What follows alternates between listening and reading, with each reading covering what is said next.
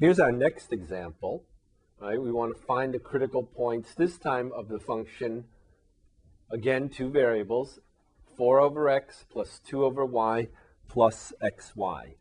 So how do we find critical points? We're going to what? Find the first partial with respect to x, find the first partial with respect to y, set them equal to 0, and then try to solve.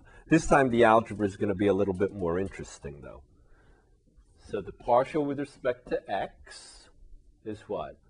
Well, 4 over x. How are you going to do that? Well, the easiest way is probably to consider this, you don't want to do a quotient rule, right?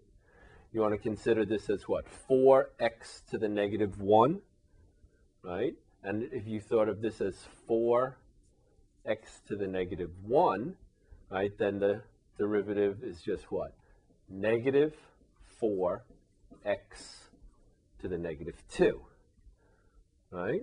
Of course, if you'd use the quotient rule, you would come up with the same thing, right? If you use the quotient rule, you would get what? The denominator, x, times the derivative of the numerator, so that's 0, so we don't need that term, minus what? Minus the numerator, 4, times the derivative of the denominator, which is 1. So that's minus 4 over what? The denominator squared, x squared. So that's what we have, right? So this is negative 4 over x squared, right? The derivative of 2 over y, of course, is 0 when we're differentiating with respect to x, okay? And the derivative of xy when we're differentiating with respect to x is what? Is just y. Okay, so we get this, all right? Okay, the partial derivative with respect to y is what? 0, right? Because x is a constant. This will be what? We can do the same trick, right? Think of this not as 2 over y, but as 2y to the negative 1. So the derivative will be what? Negative 2y to the negative 2. So negative 2y to the negative 2, right? And the derivative of xy with respect to y is just x. Okay, and we can rewrite that as negative 2 over y squared plus x. All right, so now we have our two first partial derivatives, and what we have to do now is what? Right, set them equal to 0. So we have negative 4 over x squared plus y equals 0, and negative 2 over y squared plus x equals 0. All right. If we solve this equation for y, that's easy enough. Y is what? We'll just flip this term on the other side, and we'll get what? Y equals 4 over x squared. All right. Now, if we take this, y equals x squared, 4 over x squared, and we substitute, right, for y, we'll get what? Minus 2 over 4 over x squared plus x equals 0. All right, so that's what? That's negative 2 over 16 over x to the 4th plus x equals 0. All right, this is a complex fraction, if you will. 2 over 1 over 16 over x to the 4th, so we can what? We can invert and multiply. So I'll put in all the steps. So it'll be negative 2 over 1 times x to the 4th over 16, right? When you divide by a fraction, right? We're dividing by a fraction, and what do? You turn the fraction upside down and multiply. So we get this, okay, plus x equals 0, right? So that's what? That's negative x to the fourth over 8 plus x equals 0. If I clear the fraction by multiplying the whole equation by the common denominator 8, right?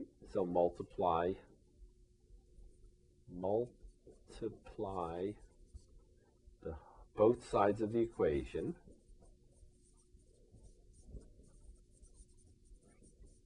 Right? By the least common denominator, right? Which is equal to 8. Right? This is just a little quick algebra, right? So we'll multiply the whole equation, both sides, by 8, and we'll get what? Here we'll get what? Negative x to the fourth, there goes the fraction, plus 8x equals 0, right? And now this equation is pretty easy to solve. If we factor out a minus x, right, we'll get x cubed, right? There's minus x to the fourth, right? And then what? Minus 8, right? Minus x times minus 8 is plus 8x. So that's good. Equals 0. All right. So then we'll get x is 0 or x is 2. All right, now what do you have to say about x is 0? Well, x equals 0, if you go back to our original function, right, we've got to go all the way back to our original function, right?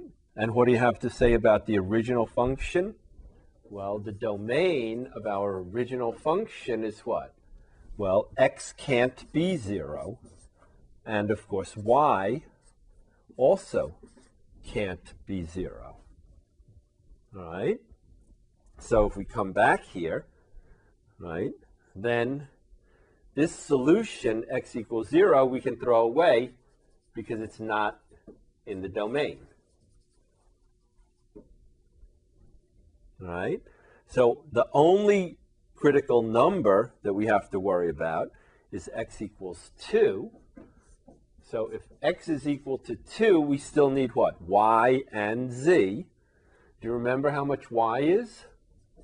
Right? Do you remember we had the equation y equals 4 over x squared? Right? I had it circled.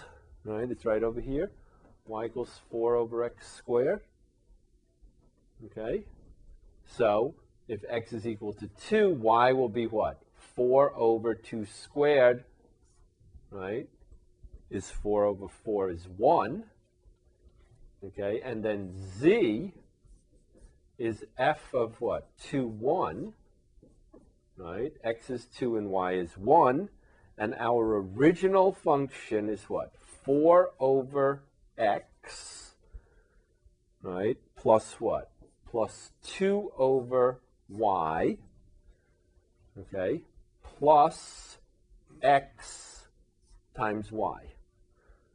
All right? So that's what? That's 2 plus 2 plus 2. Okay, so z will be 6. And finally, right, our critical point is what? X is 2, y is 1, and z is 6. All right. Again, why did we want to find this critical point?